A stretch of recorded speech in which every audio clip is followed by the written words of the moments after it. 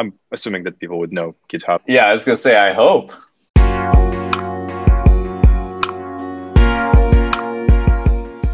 Hello and welcome. In today's episode of How It's Built, we're talking with Ryan Nystrom. Ryan is the Director of Engineering at GitHub, supporting the teams building mobile and desktop apps. Hope you enjoyed.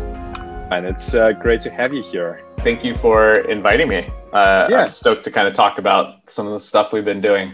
Can you give some of your kind of thoughts, what the mobile app is for GitHub?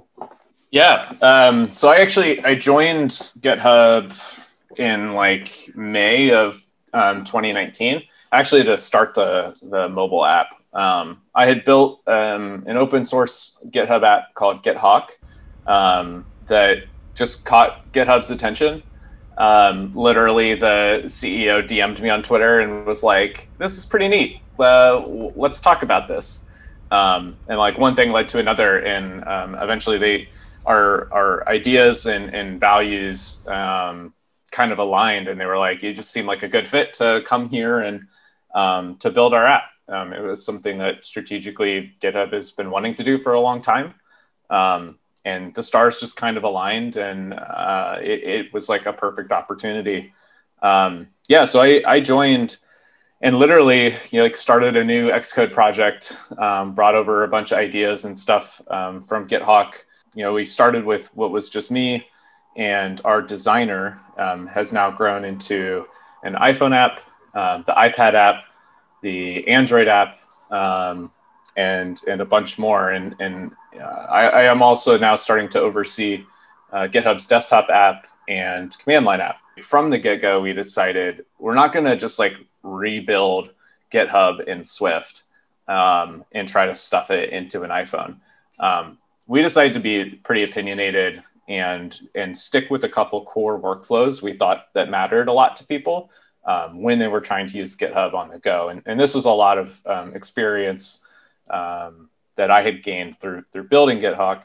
And so it's mostly tailored around notifications, triaging notifications, responding and organizing issues.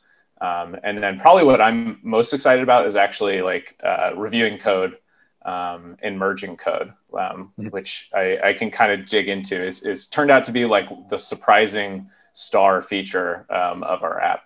And just to give a sense of scale to our viewers, how big is the team now? So we have about 4 or 5 engineers on each platform. So 4 or 5 on iOS, 4 or 5 on Android. We have a couple engineers that work on the API specifically for our mobile app. We have 2 designers and then a product manager. And then to kind of keep all of that organized, we have 2 managers, 2 engineering managers, and then myself. So I kind of oversee all of mobile. Do you get to write any code these days, or are you mostly kind of making sure that the team is working smooth? It's maybe controversial. I actually still write quite a bit of code. I never put myself on what I call like the critical path. So if I'm ever working on something like really important, and then I get pulled off into something else, like that would be devastating to the team. So what I try to look out for polish items, bugs, performance stuff, dev tooling and things. Not because I have to, but I want to stay. I want to like stay empathetic to our code base. This week was a crazy example because I literally built this tiny feature on iOS. I polished some UI on Android. I added a command flag on our CLI app, and then was still doing a bunch of like manager product stuff. It sounds crazy, but it's super fun. I think it's really, really fun, and it helps me. I mean, this was like one of the first PRs I had put up for our command line app, and I like came back to the team and I was like, this is the smoothest onboarding experience I have ever used. And I used GitHub's code spaces to do it. I was like, I just clicked a button, I ran make on the command line, and then I ran make test, and everything just like worked. And it was fun for me to be able to bring that feedback back to the team and really appreciate all the work and effort that had gone into making that experience good. First question that I wanted to kind of ask you is that the app itself seems, yeah, as you mentioned, it's focused on very particular flows, and it's kind of highly dynamic in a sense that you can get from one place app to the, like, there are many to many relationship between every kind of screen.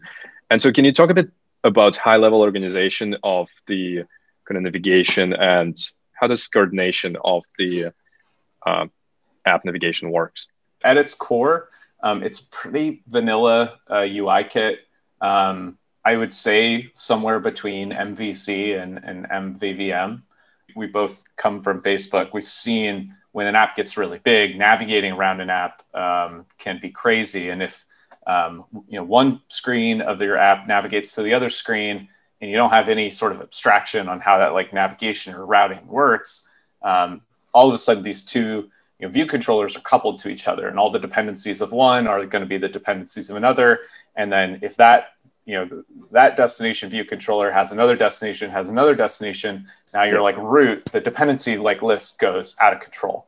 GitHub has a lot of places you can navigate to, and we only support in the app like a tiny subset of it, but it's still a lot of stuff. I mean, you can go from a notification to a pull request to a repository to a user to a repository to a list of issues to and it just goes on and on and on and on and on. I didn't want to have this app with this just gigantic bucket of circular dependencies. Probably within the last like 4 months or so, we've landed on our latest version of like a routing library. At its core, we define routes as structs. So say you've got like a user route, and that route will have data. So a user route might just be like the username, and maybe they'll we use GraphQL, so maybe like the GraphQL ID. That route you will register in some like global entry point for the app. And with that registry comes a factory, like basically a function or a closure. So for a user route, return some sort of view controller. And in that closure is where you'll initialize your like user view controller, let's say, and inject whatever sort of properties from that route. And then that's kind of it. It sounds really simple because it is like really simple. The beauty of this system is in order to trigger a route, our API takes advantage of the responder chain. And so from any place in the responder chain, it could be a view controller, could also just be a view. You can initialize like a user route that is, like I said, just a username string, and then like a GraphQL ID, maybe an int.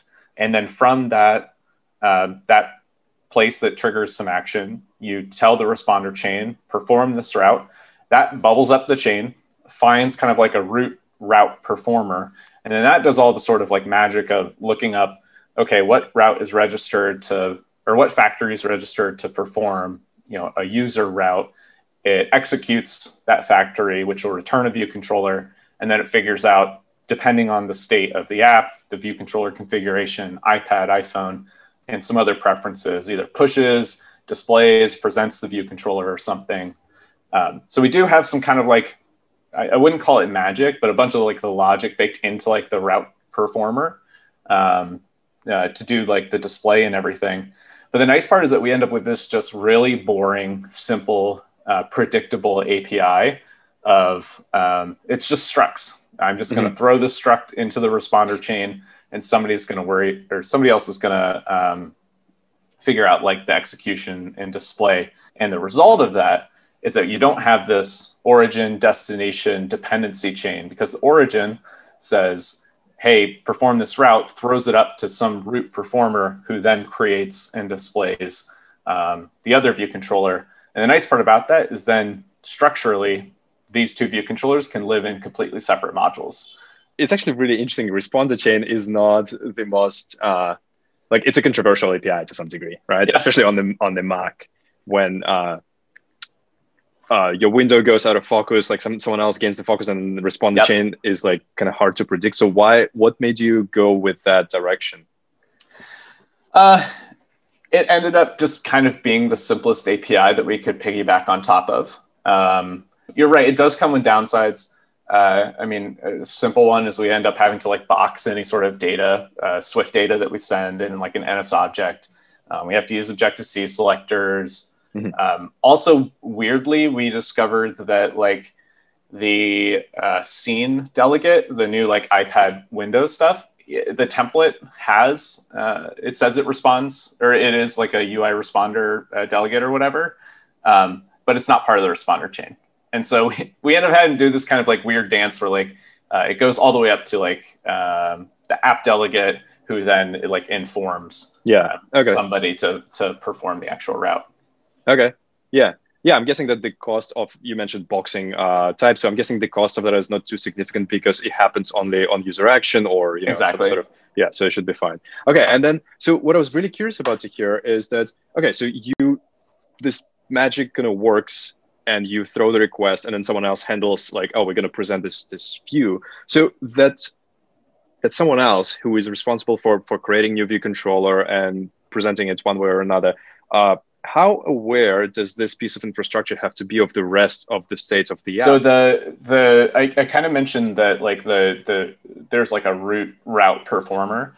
And so this object also has what we call like a props data source. And so this props data source is where kind of like app state dependency injection happens. And so you would have, let's say like the app delegate that is kind of like the root app router. It's also going to have a reference to say like the current user session, to like the like networker client or something.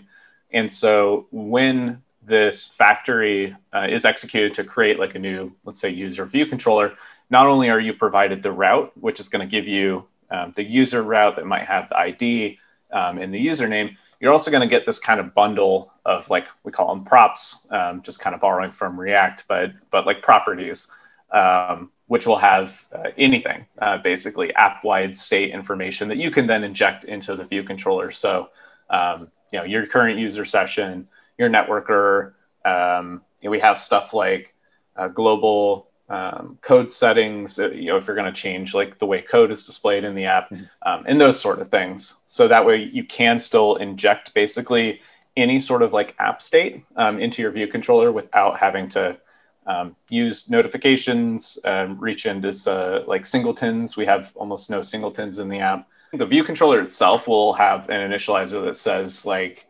it accepts maybe a user ID and is current user, because maybe like for the user view controller, we want to display like a settings button, maybe some other stuff if it's you.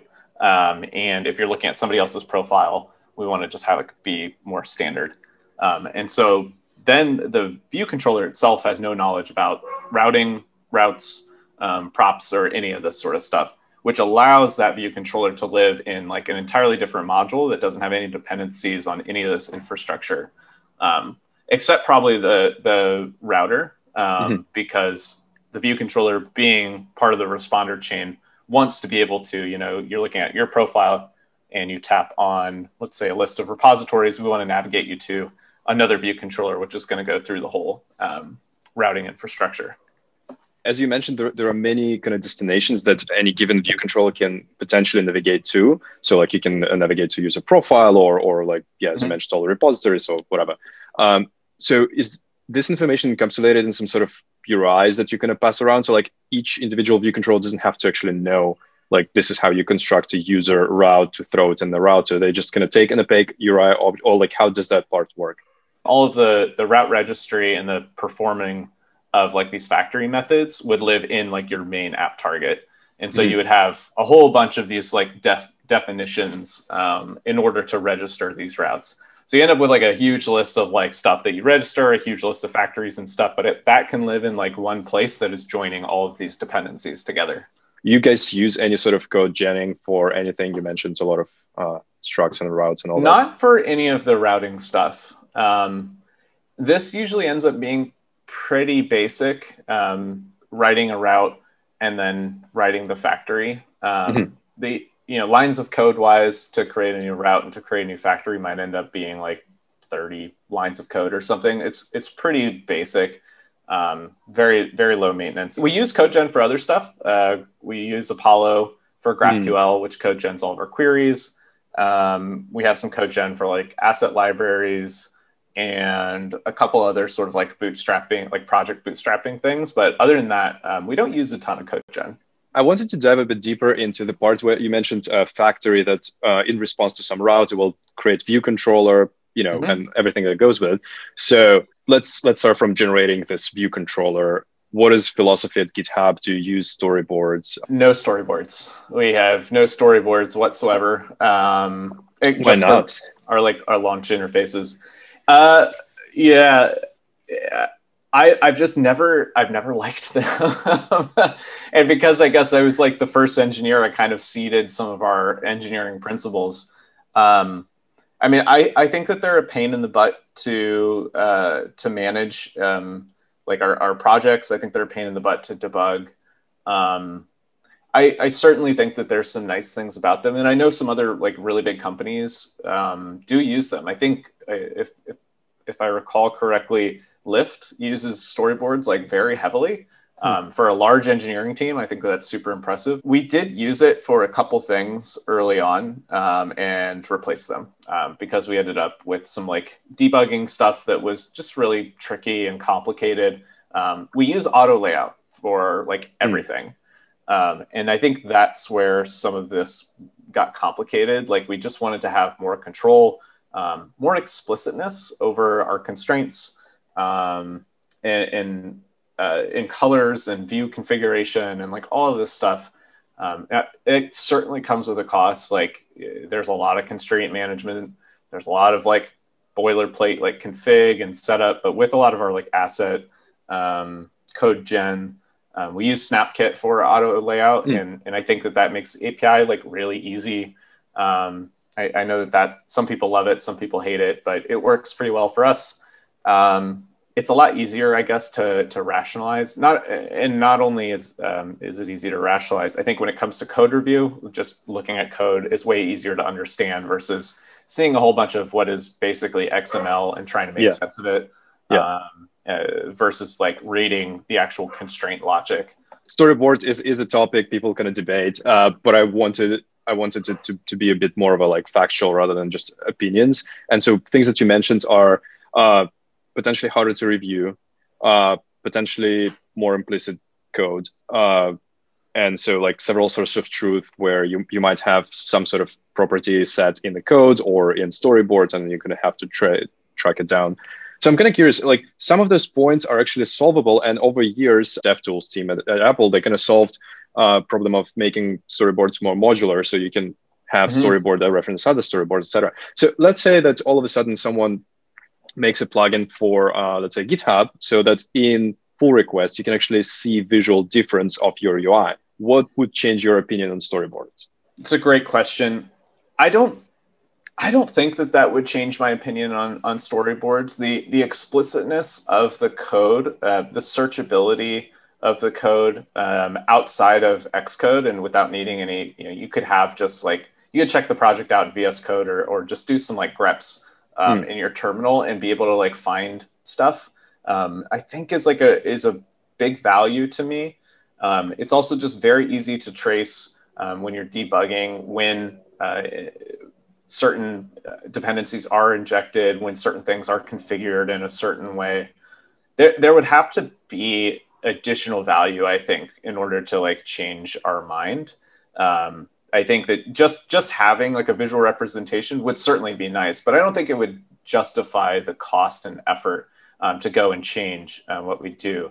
And I think at its core, that's one of my biggest principles is I am opinionated on patterns, but I'm willing to change my mind and I'm willing to try new things. But I favor consistency over everything. Sure. I would so much rather have a certain pattern, and maybe it's got some downsides. And then if we're going to go to a new pattern, a new technology or something, then let's switch like 100% to this new thing, so that we don't end up with a code base that's got a bunch of like, it feels just kind of scattered. What are your thoughts on Swift UI? Would you consider that? Does it address some problems that you kind of mentioned with storyboards? So we support a minimum of iOS 13, and we actually have shipped Swift UI in a couple small places, which does kind of break my principle. But we went at it with a kind of a ship to learn mindset of like, let's try it, let's see how do we get our project in a place where we can support previews. Let's try this. We had like basically one engineer ship a small feature in Swift UI, and then kind of report back on like what worked, what didn't work. It took a long time. It took a long time for us to get stuff design-wise into a place that we really, really liked. There were some downsides.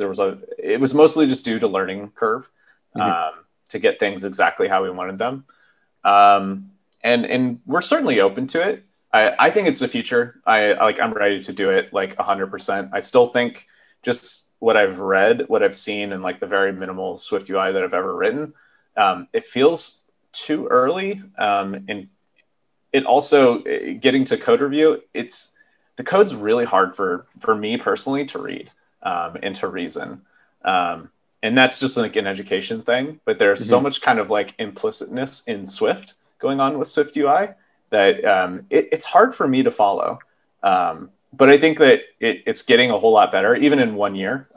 It's come a long, long way. So no doubt that like we're going to eventually be using it and probably rewriting almost everything in it. I would love to start building some smaller components, some smaller UI components, and kind of sprinkling them in the app like we've done where it makes sense. And then, just as the technology matures, start investing in it more and more. Okay, let's maybe move to, again, this app is like heavily reliant on networking. Our networking stack is kind of simple. We rely on Apollo to abstract our GraphQL queries heavily. And that's worked out, honestly, like fantastic. There's actually a pretty recent GitHub engineering blog post out there somewhere on how we use Apollo that goes into a ton of detail. But the gist is, we write queries, we write GraphQL queries, we run an Apollo script, which generates all of our actual queries and mutations and objects for us. That lives in a separate module. We import that module into the main app and just call these queries kind of at will. We don't allow any actual like networking code in like product code. So all of our view controllers will actually depend on some sort of like interface. Say, if I'm going to fetch a list of repositories, we'll have like a repositories view controller client protocol, which has an API that says fetch repositories with a like completion block and a result. And what's nice about this is that, again, we can kind of have, same with routing, we can kind of have these like self-contained view controllers that don't really depend on Apollo, they don't depend on networking, they're not doing any networking themselves. Instead, they're telling this API, give me a list of repositories.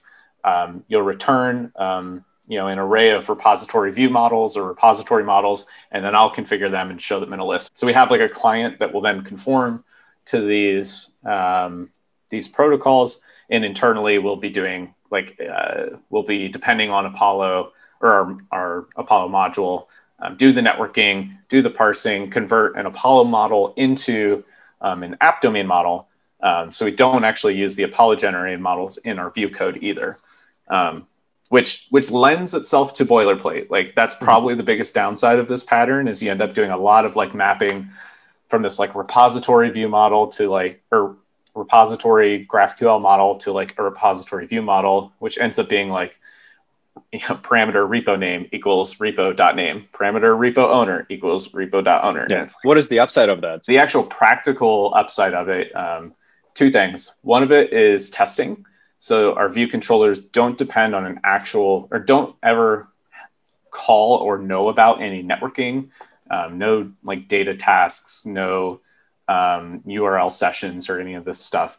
So when we are creating a test, we can just simply create a mock client that can be like a struct that conforms to this protocol that when called can instantly return or call this like completion closure with like a list of mocked repositories. So we're able to test the actual view state. We're able to use snapshot tests for this stuff. The other benefit of this, two more benefits, is we can create separate apps. We can create separate modules. We had the fortunate opportunity to build a retail demo version of our app for Apple, which is in app stores globally, thousands of app stores globally, which is really cool. And that app is actually just our current app, but instead of using a real networking client, it's a fake networking client. And now there's like, I felt really bad for one of the engineers on our team because I loved this architecture decision, but we ended up spending the last 2 weeks before we shipped this just like mocking and mocking and mocking. It's like hundreds, maybe thousands of lines of like mocked data. And especially like the data has to look good too. So we're like working with our designer and like tweaking strings and all of this stuff. It was a grind, but the result of it is so easy to understand. It's so easy to change. And if you change anything with the actual product, the retail demo like build fails because it compiles with the actual like view controllers, client interfaces, which is really, really nice. And the last thing on top of that is similarly, we can inject a fake client to generate like app store screenshots and those sort of things. So we end up just being able to automate a whole lot. It does come with a downside of like lots of boilerplate, Right. but I think it's very, very much worth it. To take a step back, I wanted to kind of talk a bit more about, you mentioned GraphQL. So can you just in 2 words describe what GraphQL is and what was your decision behind going with that and not, let's say, REST API or something like that? I am by no means a GraphQL expert. Similarly, coming from Facebook, I know Facebook was using GraphQL heavily. On Instagram, we were just using basic REST. The nice part about GraphQL is, especially with GitHub, we kind of expose the entire data graph of GitHub via an API. And instead of finding an engineer on, say, the repositories team, and we need to build a specific mobile-specific REST endpoint that has very tailored data that we need, we as client engineers can write a query on the client and then hit the server and get the data that we've requested. And so that just enables us to move like really, really quickly as client engineers and not needing to involve server engineers for every new API or tweak or change that we might need.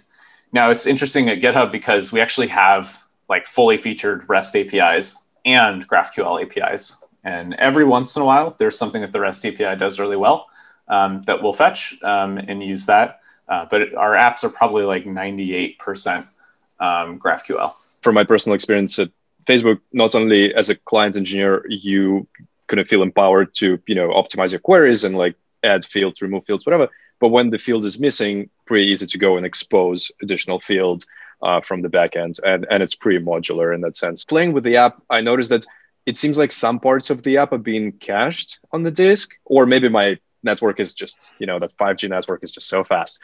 So can you talk a bit more about caching and kind of do you hit the network every time, or is there any sort of logic that sits at We hit the network basically every time. We take advantage of a stock SQLite cache that comes with Apollo. So we're able to cache objects based on their query and the object ID. And Apollo will do kind of the storage for us. And almost, well, not all of our interfaces, but a lot of our interfaces will try to fetch the cache data and simultaneously hit the network. So that way you can see stuff quickly. Ideally, we have some sort of like spinner or loading indicator so that something is happening, and when stuff changes, it's not too much of a shock. We use that for most of our caching. I'm trying to think if we do any like selecting.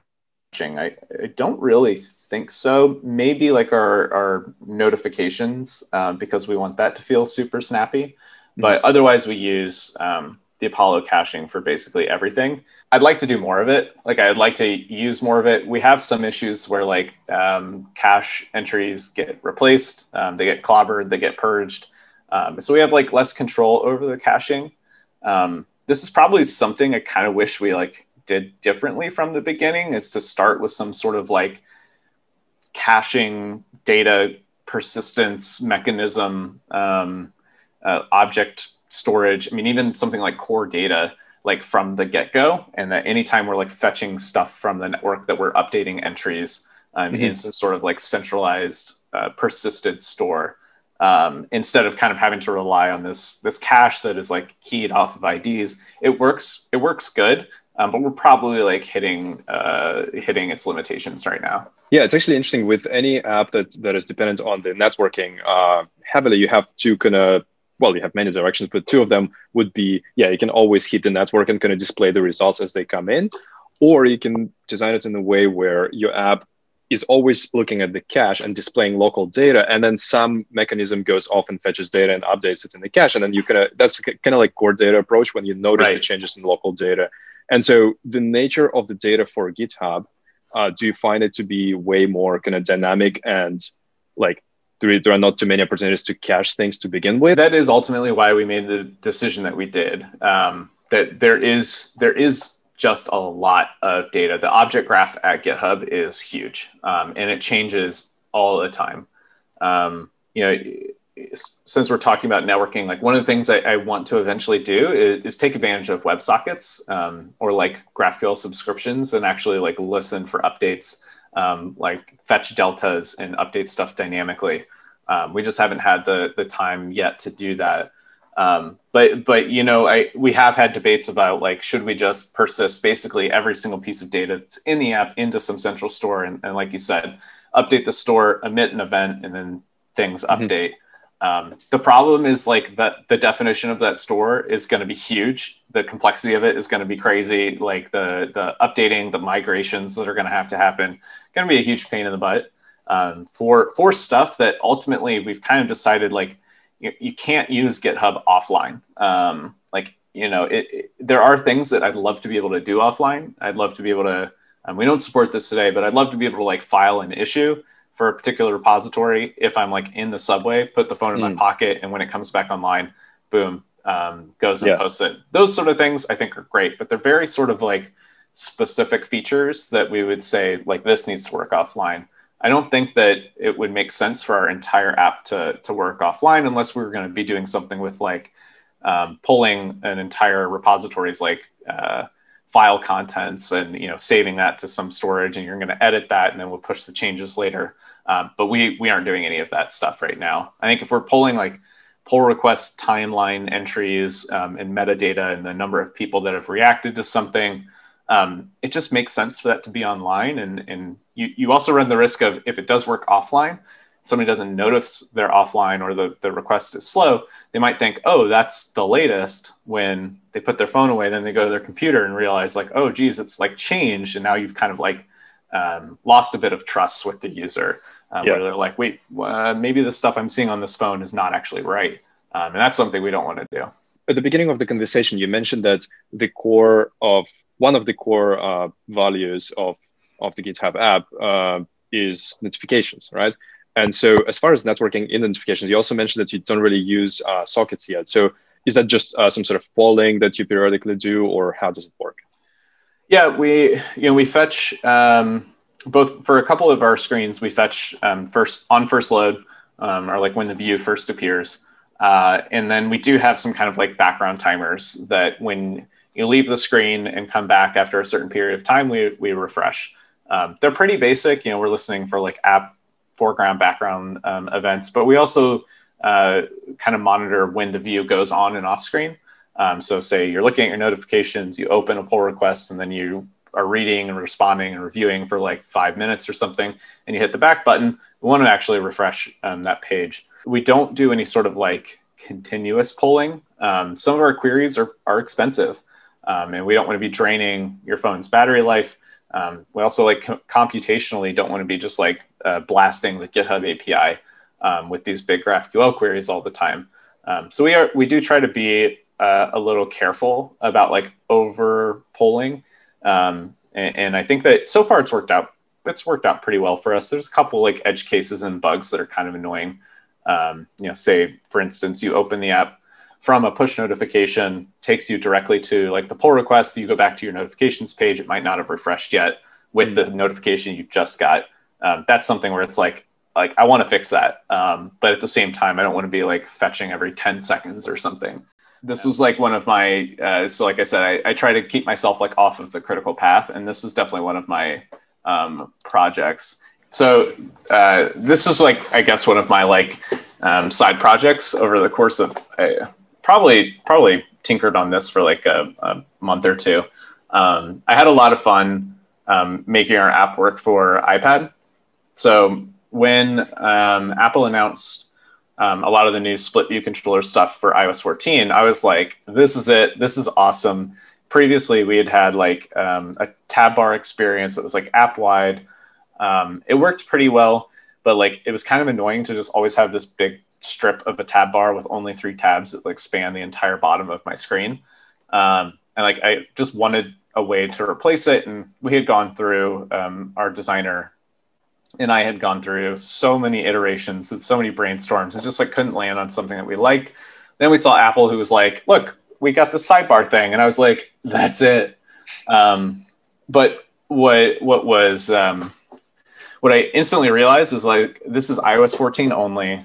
We can't support this, kind of dead on arrival.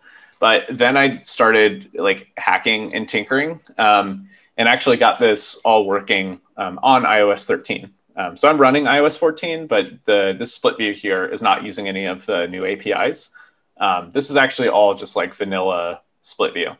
And what it actually is this panel here on the left is the master view, or like the main view of the root split view. And then this panel, including all of this stuff in here, is the detail of that main. And then inside here is another split view where this is the main view and this is the detail view, this took like a whole lot of work, mostly because like getting like the embedded split view is a pain in and of itself. But like getting this to work where like the sidebar button like updates, and then getting like this stuff to work with like the flyover was kind of like a pain in the butt. And then even being able to go like deeper in the app, collapse, and then move like the sidebar here, and then go back, and now the sidebar button's over here because I'm actually like inside a navigation controller as well. Was a huge pain in the butt. And then in addition to all of this stuff, being able to support like a ton of keyboard shortcuts, which originate from the sidebar, from the list view, from the detail view, and components all within it. So being able to write like a key command traverser that's able to go and grab all the key commands, execute, or then on detecting one of these commands, go and find the actual, because key command is the craziest API I've ever worked with. It's like all selector based. There's no target. It's just selectors. So you have to we do some like crazy mapping to figure out who actually responds to the key command. But I'm very proud of this whole setup. I can take this in that same instance. It also all collapses. So I can go here and then tap all the way through to the root. Nice.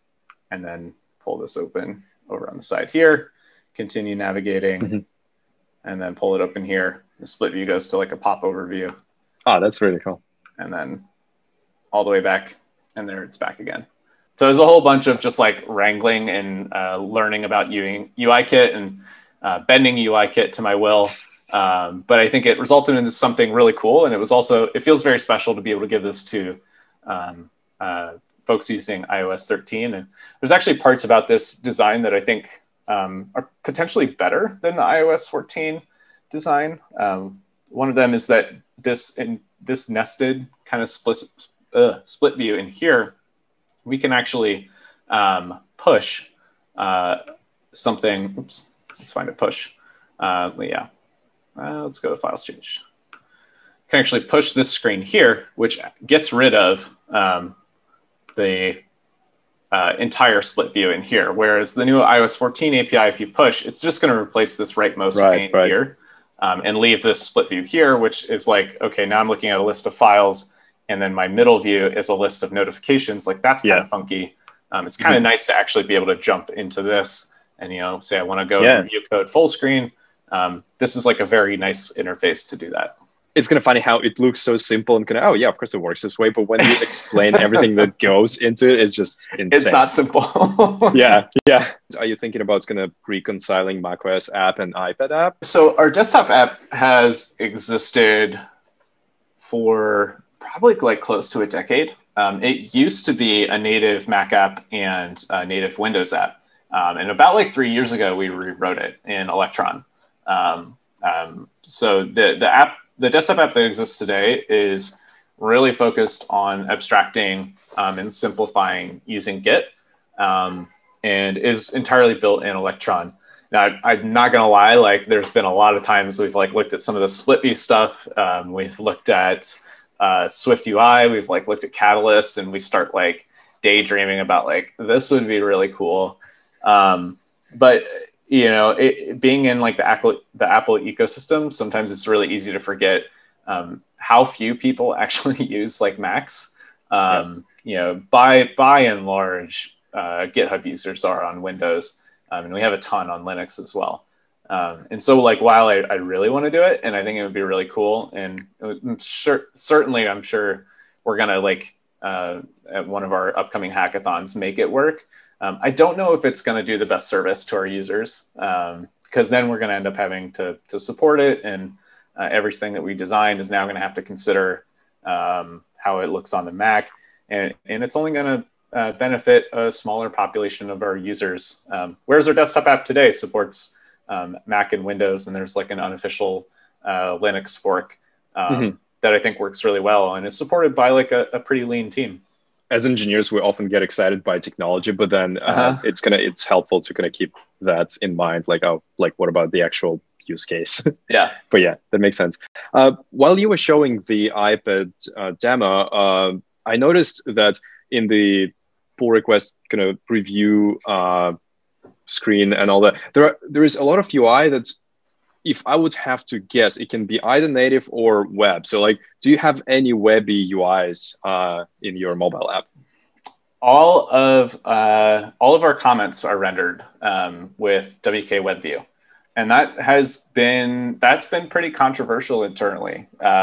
Controversial because it used to be native, and we rewrote it like 6 months ago to be WebView, and there are huge trade-offs. The native experience was super performant, but it lacked a lot of features, and we would constantly have bugs. The web experience, we have performance issues every once in a while, but it's so comprehensive with the GitHub flavored Markdown support. The straw that broke the camel's back is when we discovered that in GitHub flavored Markdown, you can write HTML tables that work with like call span and row span. And so we were previously rendering these tables natively with UI collection view inline. So all of our list views are table views. And so we had a table cell with an embedded collection view cell. And then we have to go and figure out like, okay, what if this row has a call span, you know, where it's supposed to, this one cell has a call span, and then this one has a row span, and then this one has an uneven number of rows. It was a nightmare. And we weren't even like fully supporting everything. And we ran into, we spent a lot of time making GIFs work, which we ended up getting work with TextKit. And it was really cool. I think it was super performant and looked great. But then like GIFs inside tables, usually tables is what broke us. It really broke us. But tables and block quotes and code blocks and like all of these things, you know, it eventually just got unwieldy. And so we moved everything to a WK WebView, which it was the right decision. I think we still have to like do some performance tuning, and we've done some really good work recently. We've spent a bunch of time engineering this. We do a lot of pretty aggressive preloading, warming up WebKit, caching these sizes, responding to trait collection changes, so handling dark mode, different font sizes. It works great. I think one of the other things I'd love to brag about with it is that the WebView allows us to get all of like the text input stuff that you expect from like text, being able to select the text, highlight the entire paragraph, even if it's got images, even if it's got tables, you can do all that sort of stuff. So I think in the end, it's a much better user experience. And while I come from Facebook, where we obsessed over like scroll performance and everything, having a finite list of like comments on a pull request, and also supporting minimum of iOS 13, which the device matrix is pretty high end. It ends up working like really, really good. I have an iPhone 7 here sitting on my desk, and it scrolls. It feels like butter, even with these web views. And you can get crazy. These web views can get crazy, and it still feels really good. So it's the only place though that we use web views is when we render Markdown. So in comments, Markdown files, profile readmes, repo readmes, those sort of things. You mentioned that you render the everything that goes for comments in a web view. So do you get to maintain one front end both for your mobile website and iPad, or is that a separate front end that you had to write for your mobile app? It's a separate front end. We did take a lot of the style sheets and stuff and bring them over to the app so that we can match all of the styles. But we had to do some tweaking because we want to make sure we're matching system fonts, system color themes, responding to like the trait collection changes. And there's a couple just like visual tweaks that we did need to make, not to mention just kind of like removing a bunch of style sheets that we don't use. So we're trying to keep it as minimal as possible to try and make it performant, considering it is a web view. But we did use a lot of the mobile web style sheets and stuff as like a baseline. What is the aspirational / realistic, roadmap for the mobile apps? So one of the things that's actually on our GitHub publicized our company roadmap, and something we just published like 10 days ago, is enterprise support. So GitHub has everybody's that's familiar with GitHub is usually familiar with just github.com, open source stuff. But we also have what's called Enterprise Cloud, where companies can use kind of a tailored version of GitHub, but still hosted by GitHub, basically. But then there's another option that we have called Enterprise Server, which is where companies take like a version of GitHub and install it on premises, usually for security reasons, compliance reasons, all data privacy and security and all that sort of stuff. And right now our app doesn't work on that because you can't enter like this custom domain. These enterprise installs will have like older versions potentially, and so there's like a capabilities sort of support that we need to have. We're actually working on that now and have committed to shipping that pretty soon. So that's one of the first things we're doing, which is technically complicated, but thankfully a lot of our architecture already supports this sort of stuff. We're able to inject, like I was talking about, we're able to inject clients and networking interfaces. And so the actual client implementation, if it's github.com, if it's a custom enterprise server, doesn't actually matter. The view controller doesn't really care. Now there's a lot more. I'm trivializing the amount of engineering work, but it's going to go into it. I was going to say, yeah, it sounds too simple to be true. It's pretty hard. It's going to be pretty hard, but the team is super confident. The fun part for us is that like GitHub is so huge that there's so much stuff that we can do. Some things that I really want to get into. A lot of the new like iOS stuff. I would love to play with widgets. I would love to play with shortcuts and extensions. I've even been just like tinkering with some like what could a GitHub shortcut look like, which has been really fun. But we try to be really cognizant before we don't want to just like ship hacks and then end up supporting it, and then we could put ourselves in a position where it becomes very costly to support, or we decide, oh, okay, this doesn't really work and we're going to delete it. But maybe some people have grown to really like it. And those are really hard decisions too. So we're trying to be really careful about what we do ship. Some stuff we're not committing to, but I like am really excited about is like some sort of like code editing or something. I find myself using the app in wanting to like just edit a file.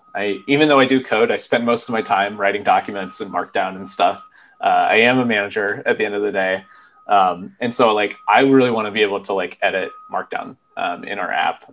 And so that's something that we're talking about as a team. If it makes sense, there's, there's plenty of ways we could go about that, but I love like the web interface, just being able to click edit and edit code. I think something like that would be really fun. GitHub is releasing discussions.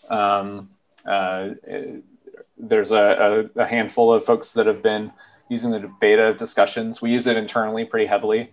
I would love to see it on the app. Any sort of thing that we don't support in the app, we kind of bounce you out to a web view. So I would love to build that. I would love to build something for actions. I didn't think that I would want it, but now that I'm like pulling up pull requests and seeing the CI status, I'm like, oh, that failed. Why did that fail? I think there could be something really cool with like signing up or connecting to some WebSocket and like tailing the output of like all these logs, searching it, rerunning jobs and like all of that stuff. It's like a challenge. It's a challenge in exercise and prioritization, but like I love having too much to do, because then we can just do like the most impactful thing next. Do you have any sort of client-side analytics / logging, and what is your approach to kind of make it less, pervasive? Fun story about this. At the 11th hour before we shipped our beta, we had been using a third-party like analytics SDK, and right before we shipped our beta, we were like going through like all of the kind of like data privacy stuff, and eventually like got to the point where we were just like we just didn't want our users' data going to this like third-party stuff. And yeah, it would have been so easy. We would have gotten all of these like metrics without like any, without writing any code. Like all of this out of the box metrics would have been so awesome. Understanding like which views people are going to, how much time they're spending in the app, getting some basic performance metrics. But we made the right call, I think, and we gutted it because we just felt too uncomfortable about sending our users' data to some provider. Which I know that providers are they're going to keep data secure, and they have their terms and all of that stuff. Like we could have figured it out, but it just didn't seem like the right move. That said, like we launched blind. We launched without any like analytics. We've got stuff in the App Store, in the Play console that's been helpful. When people interact with the API, we can kind of get a sense of like, how many comments are being left and some kind of basic stuff. But what's been kind of nice is that we grew to live with it, like to not have this super granular understanding of like what people are doing, which led us be able to strike this balance of like, what does the data say? What are our users telling us? And like, what do we think? And not just strictly chasing metrics. Really thinking deeply about what's the product we want? What are the problems that we see? What are the things we're excited about? Like, and what are people telling us? Then we can do a little bit of kind of like back of the napkin validation with some of the metrics we've got, which honestly like kind of brings some of the like joy back to like building software and not being like so mechanical about it. In the past like few months though, we have built like a pretty lightweight analytics library, to be able to actually understand interactions with the app. One of the things I enjoy about it is it's kind of a pain in the butt to add new metrics to our app. And that friction forces us to be incredibly mindful about what we actually log, because you can't just like go and write a bunch of strings and dump some JSON into some analytics service, and then it gets like logged to your server. It's pretty involved. And I like that. Like, I like that it makes us really think like, do we actually want this? Because this is going to be my afternoon adding this logging code. The result of that is that we have very few metrics, only through things that are like super important to us. Vital, yeah. Yeah. And the actual mechanics of it are pretty basic. We throw stuff into like a local SQLite store. We have like a service that wakes up every once in a while, grabs the stuff out of the store, sends them to .com, goes through our data pipeline, ends up in like a Hive or Presto at the end of it, which works really well for us. It's simple. It's basic. We really don't capture like any data besides what's more or less like counters, and gives us the information we need to make decisions and to continue following like our instincts and feedback from people rather than chasing metrics. I'm guessing that GitHub is blessed in a way that you are heavily dogfooding your own kind of product, right? And so does that allow you to kind of gain any sort of insight of like, oh, we wanted to roll out this feature, but like from internal use, before it even hits any beta tier, we see that it's not exactly working the way we wanted to? We were kind of aggressive on our beta testing. We really just ship stuff. We have within the settings of the app, we have a setting called feature preview. And we just like throw all of our new features in there. We don't really try to hide things unless it's something super secret, which has been incredibly rare. And the benefit of that is that we have upwards of 10,000 people in our test flight program. We just build new stuff. We put it in the release notes. We add this like feature preview toggle, and we send it to our test flight users pretty early. I think one of the benefits of our audience is that they're developers like us, and like we're hackers, we're tinkerers. We're really forgiving of like new tech. We know when new tech is like unstable. We know when new tech is going to change, and we love playing with new tech, and we're super opinionated about new tech. A bit of a controversial question. So I might be wrong on this, but I think that I didn't see the repository of the mobile app. It is not open source. The other two apps that I do manage, the command line app and the desktop app, are 100% open source, basically have been since their origin. Yeah, we get asked this a lot. And I have a ton of experience and background with open source. I authored and managed the Instagram's IG List Kit project, which ended up getting a pretty large community. I'm a huge fan of open source. I love it. It's not open source yet. Will it be open source? I'd maybe go as far as to say probably, but it's a really big decision that you can't reverse. And with a team as large as ours, open sourcing ads, it's going to add quite a bit of overhead. It also just like changes how we work. And some people on the team might not have necessarily signed up to be working publicly. There's a lot that comes with open source. And I experienced this a lot firsthand with community management. And it can be really tricky. We deal with incidences at GitHub with staff and with other open source repos all the time. And so it's not a decision that I would make really lightly. But it's something that I really value, I believe really strongly in. At the very, very least, what I'd love to see us do more of is open source libraries and components. This routing stuff I talked about. There's a bunch of other things that we've built internally that I think are really great, really cool, and people could benefit from. But yeah, we're talking about it all the time, and we do get asked all the time, even internally, about like, when are you going to open source? And it's something I definitely want to work towards. All right, cool. Are you guys looking to hire people? Where can people reach out to you? Any sort of kind of closing remarks that you wanted to add? Yeah. So a couple of things I'd plug. You can always find me on Twitter, _ Ryan Nystrom on Twitter. DMs are open. Love hearing feedback. I love hearing like what you don't like about our app. So if there's something you wish that the app did or did differently, like I want to hear about that because that's super valuable. We also just this week publicized a feedback repository. So if you go to github.com/github/feedback, we're using discussions to actually publicly facilitate feedback about our mobile app. And so we want people like commenting, telling us features they want, things that they want us to build, do differently, etc. So again, tell me what doesn't work and tell me how the app can be better. And as far as hiring goes, we're hiring an Android engineer right now. That job should be posted either now or probably within like the week. But again, you can just DM me on Twitter and we'll make some connections. But yeah. All right. Very cool. Well, thanks so much for your time. It's been a pleasure talking to you and learning more about mobile GitHub app. Thanks so much. Hopefully you stay safe out there and hope to see you in person one day. Yeah, man. Yeah, you too. Thank you for having me. This was a lot of fun. Hey there. I'm really impressed that you finished the entire video. Consider tweeting your feedback at me @Zat. Really appreciate your ideas.